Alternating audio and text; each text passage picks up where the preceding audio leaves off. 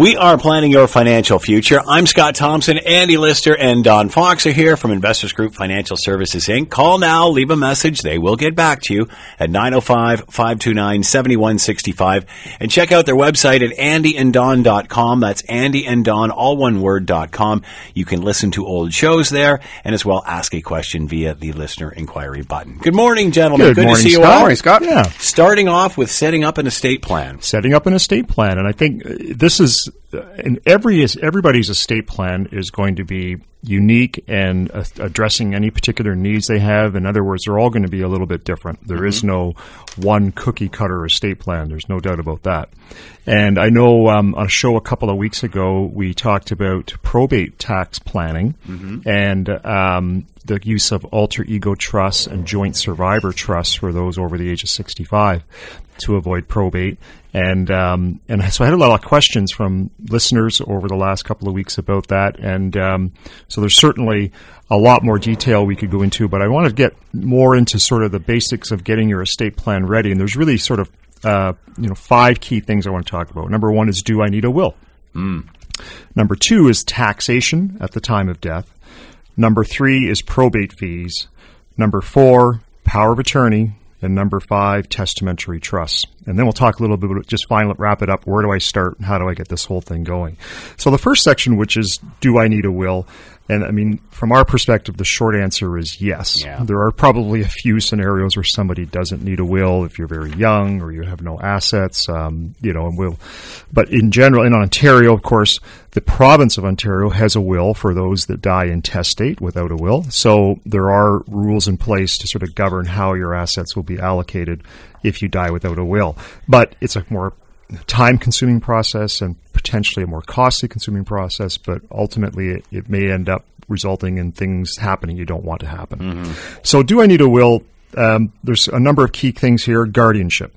So guardianship for your minor children is absolutely critical. This is something where you do not want, if you die prematurely, you do not want your minor children held up in a custody battle and at a time of crisis in their life. And so that's a key piece or key component of the will. You want to name a guardian. You also want to name an alternate guardian, because if that other person doesn't feel they're up to the task for some reason at the time or the moment when it happens, there's a lot of emotions going on around that. So, you should have at least 2 people in mind. Make sure you talk to them, because somebody might out of the gate might say, my capacity at this point to bring on 2 or 3 or 5 more children and look after them, as honored as I am, I just don't think I'm the best fit. So at least you can move on, but you want to make sure you've got the okay from those. So again, we end up avoiding some kind of custody dispute down the way. Number 2, the will provides you with a personal representative, which we often call an executor. So the personal representative is that individual who is going to deal with your affairs after you're gone, and they're sort of that trusted person who's going to be the stewardship of your assets to those beneficiaries that you've named within the will. This is obviously going to be a lot more valuable to you versus having a court appointed as your personal representative. The courts, it's a complicated process. Somebody who has to come in after the fact and apply for to become a personal representative is obviously going to be another problematic situation. But the bottom line is, if you don't appoint a personal representative, the courts are going to appoint one for you, and it may not be the person that you would have chosen. So what are the keys to a personal representative is, number 1, are they capable of handling the job? And, you might have a good idea right out of the gate if they're the person that can handle it or not handle it, but you should definitely speak to them again. And so I know a lot of times this is where wills get bogged down. People get into this weird, do I really want to tell them that I want them to be my personal representative? Do I really want to tell these people I want them to be guardians? And I know it may set up awkward conversations, but at the end of the day, ones you have to have. And number 2 is, are they resident in your province or territory? And this is critical, and particularly, people are moving around. People might retire. They might move to a different country. If you're a non-resident, if you've named a non-resident as your personal representative, they may be required to file tax returns in the country where they live. They may also be required to post a bond. And a bond is a financial guarantee that you have the capacity to act in the hands of what the value of the estate might be, looking after that money. And bonds are posting a bond is something that involves private financing. There are companies where you can buy sort of insurance to post a bond for the value. Mm-hmm. So if somebody has $1 million estate, you typically have to post a bond for $1 million. Not everybody has $1 million. They can just sort of tie up in the courts to allow them then to operate or continue on with as your personal representative in the will. Okay, personal representative. Number 3 is gifts to children. If you're planning to leave money to children, is it going to be are they going to get it all at once? Do you want it to be a partial amount? Is it going to be staggered over time? And in the case of minors, I think it always makes sense to customize your will to include a trust, because with minors, the courts can take over, and basically you don't have much control, and the child doesn't have much control. But more importantly, they're going to get all the money at age 18, at the age of majority, unless you've implemented something in your will. So a lot of times people want a distribution over time in terms of minors or young children.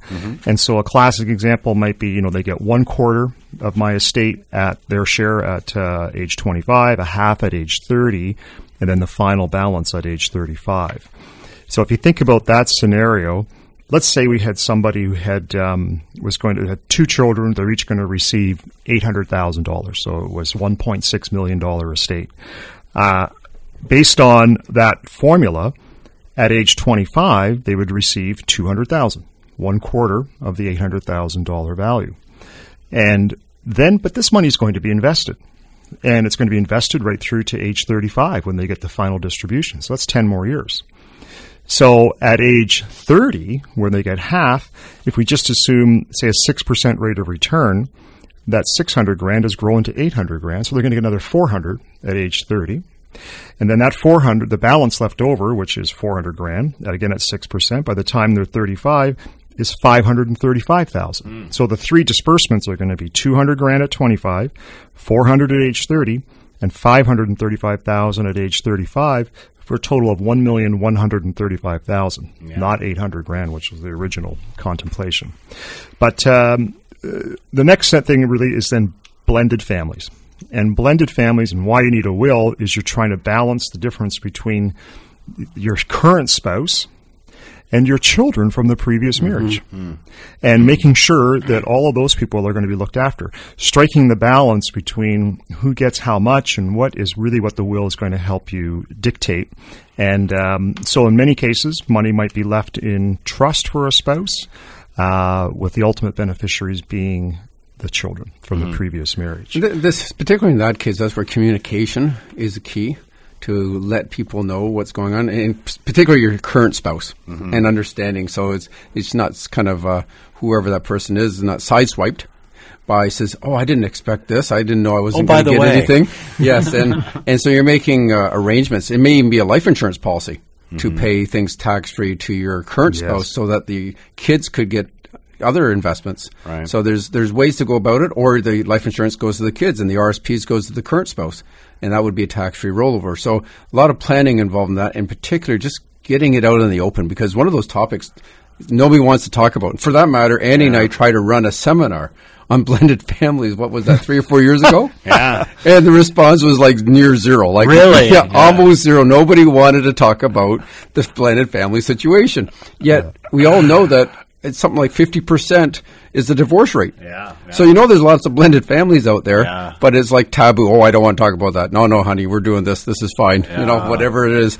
But it's definitely almost a taboo subject, and it's way better to get this in the open. Maybe you should have had like a marriage counselor come in too. That would sort of like a blended financial panel. Absolutely. Another key reason to have a will is common law couples. And common law couples, basically, There's no division of assets when there's a marriage breakdown or at death. There might be spousal relief based on the lifestyle that the person received prior to that person dying. But again, basically, the will dictate how much your common law partner will receive and in what form they'll receive it. Another reason for a will is, or updating your will, is if you've gone through a separation or divorce.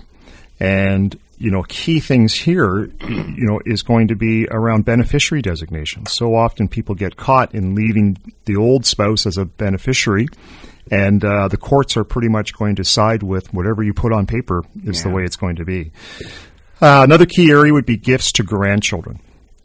So often for our clients now, as they've retired and through their retirement years, they begin to recognize they'd like to be able to help out not only their own children, but their grandchildren as well.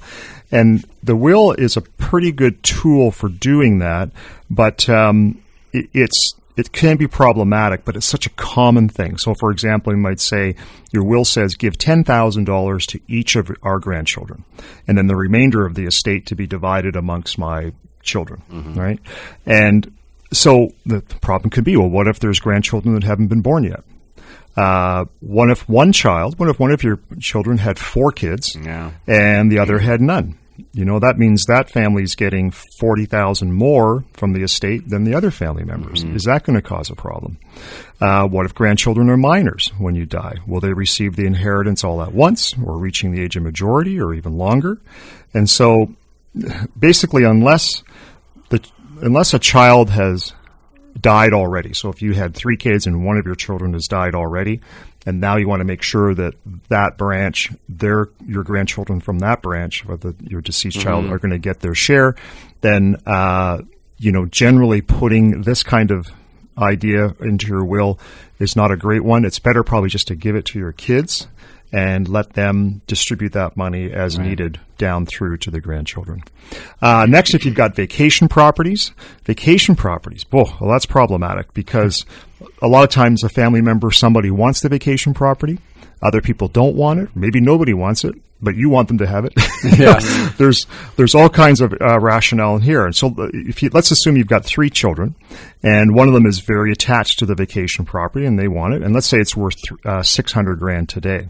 The first thing you need to do is estimate what is the after-tax value of your estate and then multiply it times 3, right? So if you've got a $1.8 million estate after tax, then that's pretty good. You can give $600,000 cottage, vacation property to the one if they want it. The other 2 each get $600,000. Everyone's even and square.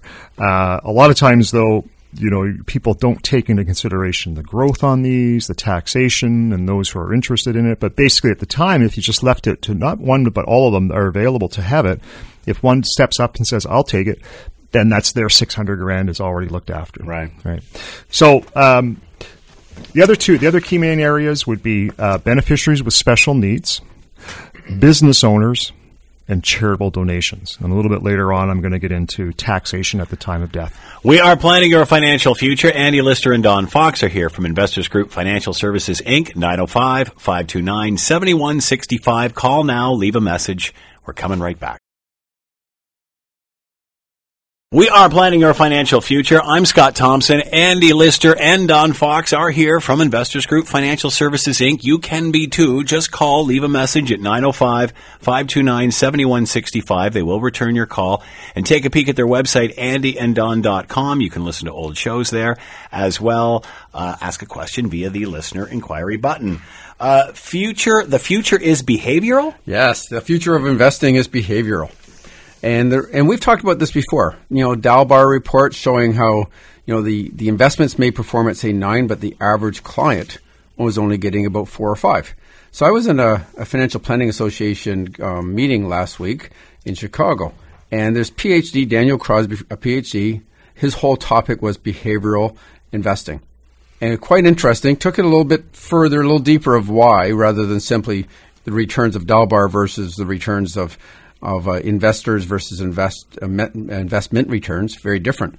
But it was very cool because, we're really not wired to make money. You go back 1,000 years or 10,000 or 1,000,000 years, we had our brain stem. We didn't have a lot of front brain working. That's all new brain material. And so our behavior is fight and flight.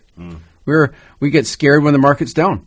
And our behavior, in humans literally survived based on those behaviors. Yeah. We weren't actually aggressive and wanted to fight anybody unless we had to. We just took off. Okay, get out of here, and survived because of it. And we fought when we had to. But it was interesting. People under financial stress lose 13% of their IQ.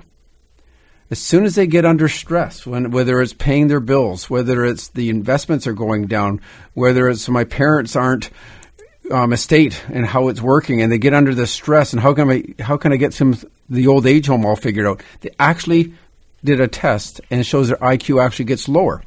So it has a very big impact about the way our minds are working, and versus the way we look at investments. And it was actually interesting. Even they showed a parole officer, and a parole officer would look through all the details. And if you happen to get your parole officer first thing right after breakfast, you had a great chance you're going to get off. And as it came closer to lunch, your odds were going decreasingly less. In fact, almost virtually zero just before lunch. If you saw a person and his lunch was his next thing he was doing, emails would just say, you don't even cancel the appointment. You're going back to jail. And then right after lunch, the odds got better. So it looked under feeding. It had an impact on your decision making. And really there's 3 F's that made people unreasonable. Feeding was one of them. Fighting was the other one.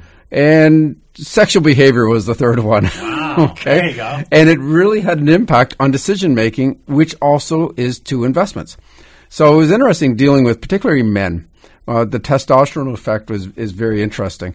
And it showed that if they took a poll on men, 100% of them thought they were funnier than the average man. 100%. Okay. Obviously, just the 3 of us. Why are we laughing at that? Clearly, we agree. 94% thought they're better looking than the average man. Yeah. So obviously, these odds are impossible. But it just shows that we have this form of overconfidence. And we have this, and which gets us through a lot of things. Having that attitude is important. It doesn't work with investing. And this is where, again, the Dalbar reports all this thing about overconfidence that, I know what to do here. I was looking up at the markets. I was reading this article. This is what the decision is going to be. It actually makes you underperform. And so a perfect example was this person took a poll and said, you know what? Do you know how a toilet works? And most men would say, yeah, I know how a toilet works. Okay, could you explain exactly how a toilet works? And then we go, you hit this button. Well, what exactly do? You hit this knob, and then water comes swirling around. And they thought you meant, do we know how to use it? Yeah, probably. At the end of the day, it's very humbling because they couldn't. But if you just asked them, they knew exactly how it worked. Wow. But when you had to ask people to explain it, that's the process. It's very different. And the same was work with investments.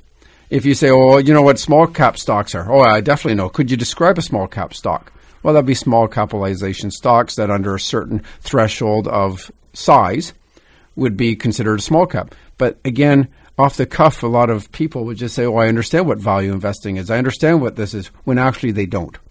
And so they can't explain it. And generally speaking, if you can't explain it, you don't know it. Mm-hmm. So a perfect example of probably the worst marketing ploy ever. Marketing campaign was when New Coke came out. Remember that? Yeah, I do.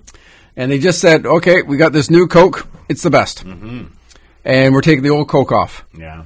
Well, people really didn't want the new Coke. No. And actually in taste tests, it dramatically beat old Coke. Mm-hmm. It wasn't even close.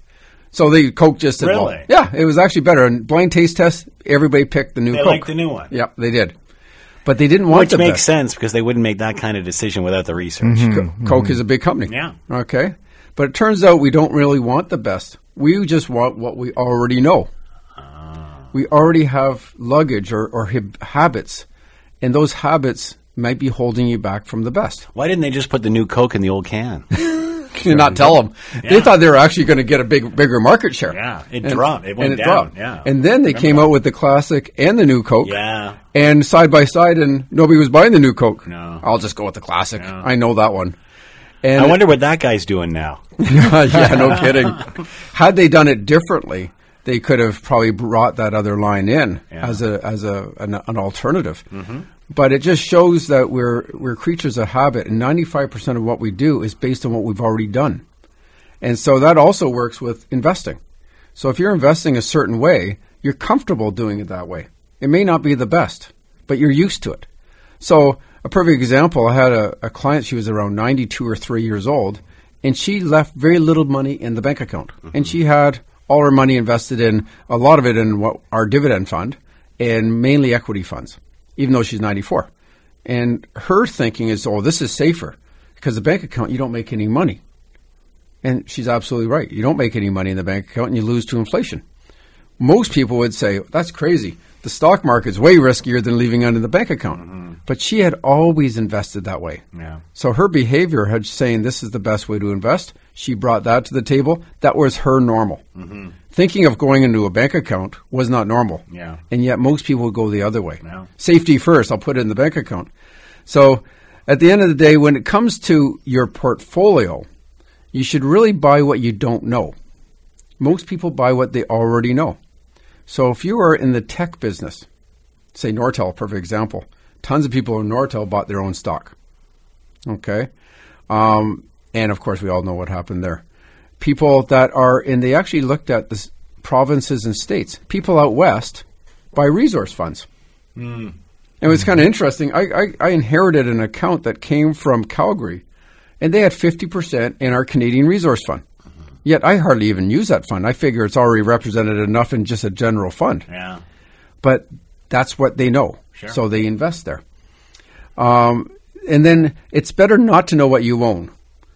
Because when you start, if you start researching it too much, you're really second guessing the fund manager. Yeah. Let him do his job. That's what, And one thing that we've all heard, probably from our grandmother, is sleep on it. Sleep on it and wait 24 to 48 hours. And you think about it, if anybody's ever been to a timeshare meeting, when do they want you to sign up? Okay? As soon as they give you the camera. That's right. This doesn't you can't qualify for this unless you sign right now. I remember going to one of those. That's funny. And the same with investing. If somebody's talking to you about a certain type of investment and it sounds like the best thing, best to sleep on it, your subconscious will work on that all the way through and come up with some very good questions to ask that you were kind of emotional at the time and you weren't able to ask. So quite often number 4 was we often overlook simple solutions. And I know Andy and I, when we're dealing with a financial plan, we're looking at all options, whether it's tax planning, is that the way to attack it? Maybe it's changing your investments. Maybe looking at income splitting. Maybe that's another option. We're looking at a whole slew of solutions because we have access to a lot of solutions. The example they used in this case was if you ever looked at the space shuttle and everything was beautiful, like nice and white, except for the fuel. It was kind of like a bronzy, rusty container. And the reason is they wanted to look at what they needed to lose 600 pounds. And they're looking at all ways we can reduce weight. Maybe we make the metal thinner. What about the heat deflectors? Yeah. What can we do? Maybe take out some chairs, whatever it is. I didn't know. I wasn't there. But it turned out some guy on the line simply said, 600 pounds? That's easy. Just don't paint the fuel tank. Yeah. It takes 600 pounds of paint to paint that thing. Simplest solution. Yeah. And it turned out that's what they used. And none of the real scientists were looking at that option at all. And sometimes when we're looking at a financial plan... And the tanks come off before it goes to space, so it's not needed anyway. There exactly. It's just off. But for the picture, it wasn't that pretty. Yeah. And sometimes some of our solution estate planning is, well, is there any reason we're not just giving the money to the kids now? Yeah. Right. That might be a simple solution. You don't have to they're like 50 years old. They're going to get it between now and when you die, which might be 55, 60, 70. Do you trust them? Yeah. Well, why don't we give some money now? That's a good way to have an estate plan too. Yeah. So these are all the things, and really it comes down to getting the right behavior. And it's interesting. I had a chance to talk about this to somebody I met 22 years ago. His name is Ron Carsons. He's out of Omaha, Nebraska. And he is one of the most successful financial planners, period. Okay, at the time, 22 years ago, his amount of clients' money invested at the time was just short of $1 billion, which in Canadian terms is like quite large. Now he's running about 20 billion. It's insane. And he's about my age, 55. And he went through a checklist of what a real financial planner does. What kind of value do they add to your portfolio? So one thing that definitely goes on is rebalancing your investments. Well, rebalancing your investments adds about 0.2% to a person's return. Another is simply the cost of investing. That's already built in. So if you're going to do it yourself, yeah, you can save that. Maybe you can buy an index fund or something. Or if you get a financial planner to do it, it's going to cost you about 0.4%. The cost to create a financial plan in the first place is about 0.7%, and reviewing that every year, making sure it's updated. Tax planning adds about 0.8% to a person's return. So if you add up all those different things that are dealing with a financial planner, it works out to 2.1%, which is, reasonable. It's a fair bit of money, but they added one more line to it. Keeping clients from making behavioral mistakes. Getting them to stay in when the market's down. Getting them to not be greedy and get into other investments just because they say the tech area currently is very strong. Well, I can't tell you how many times, maybe we should go more tech. We're hearing that more often. Or weed. Or Bitcoin not long ago. Yeah.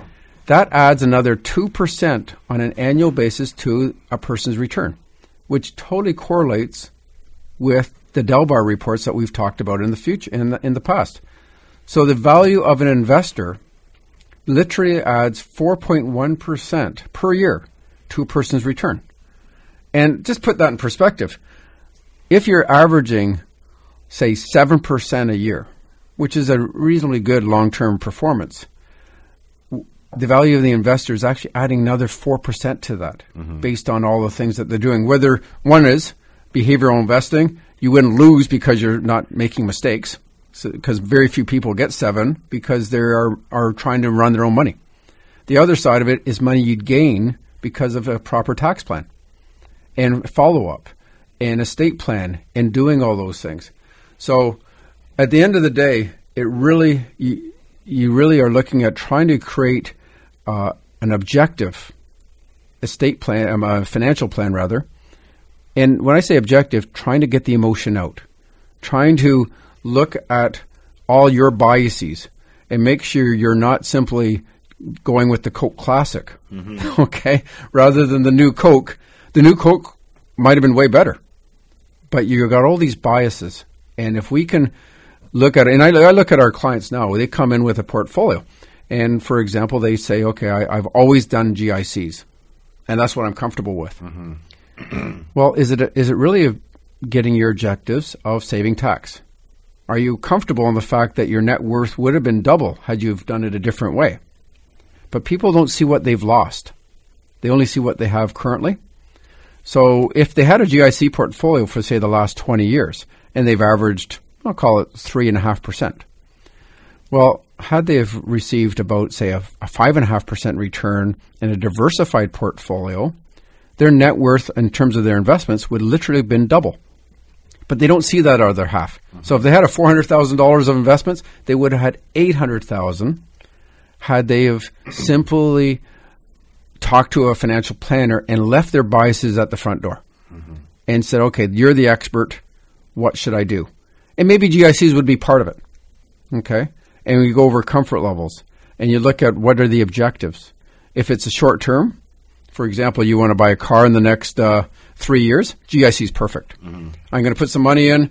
I can't afford volatility. I got the car already picked out, and I'm going to put 20 grand into GIC. It matures 3 years. I'm buying a car. Great idea.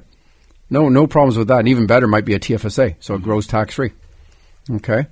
But to use that as, okay, this is my long-term plan, and generally my health is good, and I could live to 80, 90, who knows, maybe even longer. GICs are actually one of the riskiest investments because they, after tax and after inflation, they have negative returns. So it really comes down to doing what's best and trying to get that that investment portion, sort of that behavioral portion out of it. And it's difficult. And this is why, again, going back to what I said earlier, 100% of men thought they were funnier than average. Okay? It goes back to that because that's actually what we bring to the table. And yet we try to use that kind of biases on how should we do a financial plan. And we wouldn't do that on a lot of other subjects, but when it comes to money, it's such an emotional subject that people often have a lot of behavioral biases. We are planning your financial future. I'm Scott Thompson. Andy Lister and Don Fox are here from Investors Group Financial Services, Inc. Call now, leave a message. They'll return your call at 905-529-7165 and check out the website at andyanddon.com. We're coming right back. We are planning your financial future. I'm Scott Thompson. Andy Lister and Don Fox are here from Investors Group Financial Services, Inc. Call now, leave a message at 905-529-7165. They will get back to you. And, of course, take a peek at the website, andyanddon.com.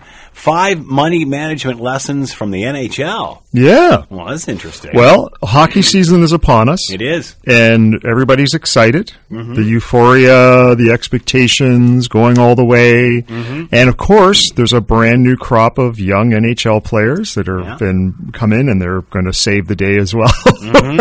for whichever team you're voting for. And the Leafs have never looked so good. Yeah, they do. Yeah. I was going to say no biases here or anything, mm-hmm. right? We're open-minded. But what's fascinating about hockey players is typically when they get signed on to the NHL, they end up with a very favorable contract or mm-hmm. a fairly rich contract. And the one thing that they obviously have to be careful of, too, is how long will their career last. Yeah. Right? And so good money management. Good money management is going to be important. And so I came across this article and I thought, well, that was kind of cute. But the 5 key things that we can learn in terms of money management from the NHL players. And so I guess there's stories out there about, high profile 7-figure salary hockey players that have ended up going bankrupt. Yeah. And 2 names that were included in the article were Jack Johnson and Darren McCarty, mm-hmm. Former players that are now in the business of advising young players on money management as well. So, the first piece of advice is do not rush into financial decisions. And I think the key thing they're saying here is do your research, spend some time at this. Most people will get introduced to a financial planner either through a referral or through a contact or dissatisfaction with an existing relationship, and now they're looking for somebody else. But understanding what investment options are available to you, interviewing different firms and individuals, and then only do what you're comfortable with. And I guess at the end of the day, too, you don't need to do it all at once. Take 6 months, take a year, and then deploy your investments slowly over time. Okay. Number 2. So does that mean no Muskoka cottage and boat? Yeah. Because I think they all have where do you spend the summer, I guess, right? What are you going to do? Trailer on a lake. Number 2 is live within your means. And I think this is obviously particularly interesting for NHL players. You now have a 6-figure salary, and it's easy, as they point out here, to fall into the trap of trying to keep up with the Joneses. And so if you've got other players on a team that have, you might be making $1 million, but if they're making $5 or $6 million a year, and you're trying to keep up with them in terms of their spending and lifestyle habit, you're going the wrong direction pretty quickly. There's the elite players, and then there's the ones just making the team. Mm-hmm. Yeah. Oh, absolutely. So, so the main thing here is really, living within your means means, not changing your lifestyle, not buying the Muskoka cottage right away. You need to take some time here and understand exactly where you are relative to your needs and your spending. Number 3 is help friends and family, but down the road. Help friends and family, but down the road. If you're taking care of your own finances up front, and this is true, I think, for doesn't matter anybody. is that you're going to be in a lot better position to help people later on in life if you've taken the time to really do your own due diligence and do your own planning. And I see a lot of pre-retirees, wanting to help out their children and gifting to them and constantly supporting, and maybe it's private school or helping them with their phone, helping them with their car payments. And, to the detriment of their own retirement. And in fact, they may end up having to come back to their kids looking for help later on in life. But if you're in a good, solid position, we'll be able to tell you that, and then you can decide about gifting and helping out family and friends. Number 4 is pay close attention to your cash flow. And, this is, I guess, the thing when you're these guys are making a lot of money, but there's a lot of money going out the window out the door for expenses, etc., and lifestyle, I'm sure, too. But like we do with the financial plan, you really want to start with the end in mind. What do you want your lifestyle to look like during your retirement phase? And then let's work backwards from there to see how much do we need to set aside? What do we need to be doing in terms of setting aside money for your retirement? But paying attention to where the money's going today. It's the old pay ourselves first rule. Put the money aside. What's left over you can have fun with, but make sure we're taking care of the future. And then number 5 is budget for a longer retirement than you anticipate. And I guess a hockey player's career, it could end when they're 30. Yeah. It could end when they're 35. Maybe at 40, I don't know. But at the end of the day... 25. Yeah, 25. Exactly. One big injury. Yeah. They could be retired for 60 years, where the average person, maybe is retired for 30 years. So they're going to be retired potentially twice as long, heading into a second career then, if they have to, or in many cases they have to. Or they want to. Right? So, but if you're in a financial position to be able to have enough set aside to anticipate a long retirement, then your options then when you come into that second stage, no issues at all. You can decide, do I want to work or I don't have to work?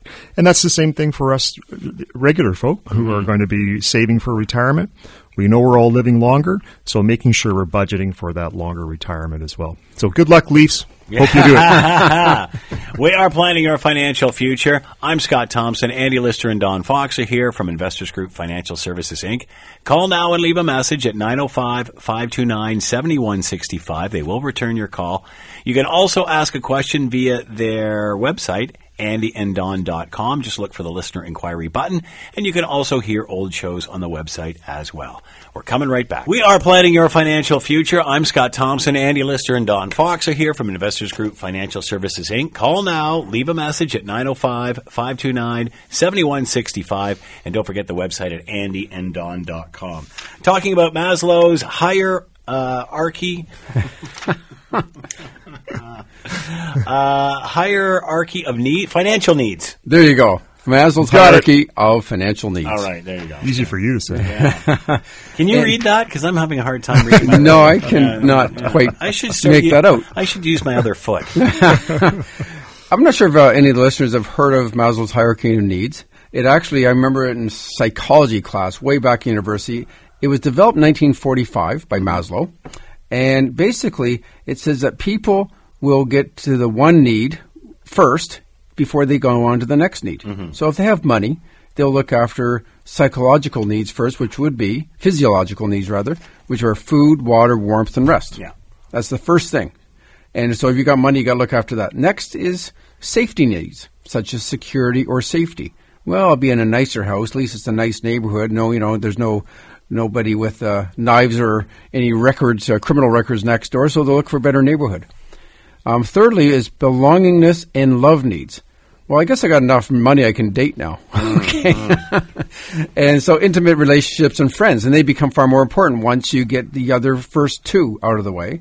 And then you get through that, and there's the esteem needs, prestige, a feeling of an accomplishment, of accomplishing a goal, maybe at work. Maybe you had something written about you. You got a trophy, whatever it might be for. And finally, self-actualization is the hierarchy. That's the pinnacle of this. And it's basically a pyramid, and it shows that is when you achieve one's full potential, including creative activities. So this has been always humans' hierarchy of needs, because most animals simply just try to feed themselves and live somewhere, hunt and gather and do it again the next day and again. And that's what makes humans different. Well, when it comes to financial planning, we also have this hierarchy. And you look at the very bottom, would be called managing the money. First thing you have to do as a financial planner, your financial planner should be looking at who the money manager selection. Okay, who are the managers of, say, the mutual fund? Then it is asset allocation.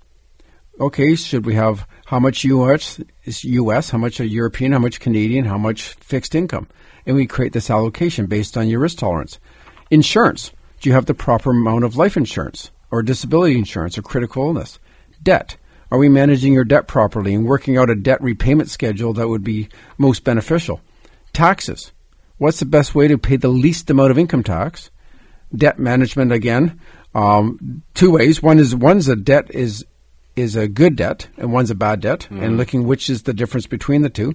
And finally, cash flow.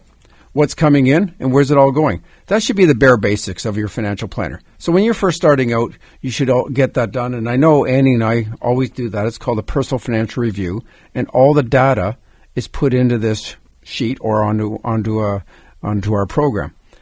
Then you go to the next level, achieving goals. Well, what's all this money for? Okay, we're getting by, we're paying our bills, so what do we need this money for? Well, college for the kids. Okay, how many kids do you have? And accomplishing that goal of what's the best way, maybe RESPs are generally the best way, and how much should we set aside per month for achieving that goal? So now they have a goal attached to this money.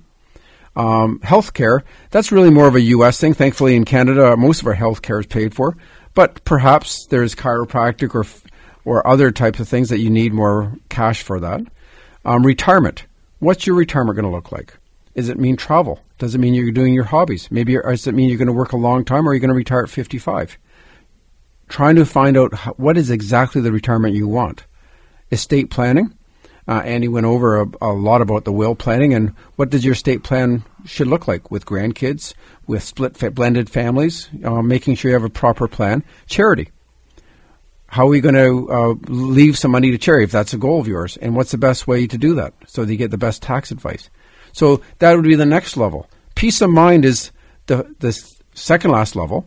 And now it's like taking care of loved ones. Okay, now that we have this money, we've accomplished these goals, how do we make sure it goes to the right people? And making sure everything's organized. It's such a great feeling. And it's peace of mind knowing your finances are organized so you don't have to worry about it. Mm-hmm. It's all listed. We have a game plan. This is what we're doing. More discretionary time. The peace of mind knowing that I can just go have fun. I can just go vacation. I don't have to worry about this because my financial planner is looking after all those basics of achieving my goals and managing my money. And freedom from worry, which again allows you to have more discretionary time because you're not worrying about your money all the time because it's written down. Here's your financial plan. Here's our assumptions. You don't have to worry because we've done all the planning for you. And we've done Monte Carlo analysis. 10 ways a Sunday, you can retire with peace of mind. And finally, the last in this hierarchy would be accomplishing life's purpose. So you are there. What is your real purpose in life? Is it that you want to leave a legacy? Do you want to leave your name on a building? Do you want to have a hospital wing after you? Do you want to make sure your grandkids can have their education looked after without having to impose any stress on their parents, which would be your kids? Really looking after your life's purpose so that when you eventually pass away, you have that great fulfillment that's looked after. And finally, leaving a legacy. So accomplishing life's purpose and leaving a legacy might go hand in hand, but it might be leaving a legacy is what I guess a whole lot of people try to do, maybe like the Groot School of Business. Michael DeGroots left a legacy there. Yeah. And so when you're dealing with your financial planner, they should be looking at all these aspects. But the first level, managing the money, that's just the bare basics. We are going to get that done. And that's normal for everybody. Then it's going, what are we using this money for? Then peace of mind, and then fulfillment. In that order, and then you'll have a great life. I feel better now. Don't you? We have been planning your financial future. I'm Scott Thompson. Andy Lister and Don Fox have been here from Investors Group Financial Services, Inc. You can call now and leave a message at 905-529-7165 and check out the website at andyanddon.com. That's andyanddon, all one word.com, to listen to old shows and ask a question via the listener inquiry button. Thank you, gentlemen. We'll see you next week. Scott.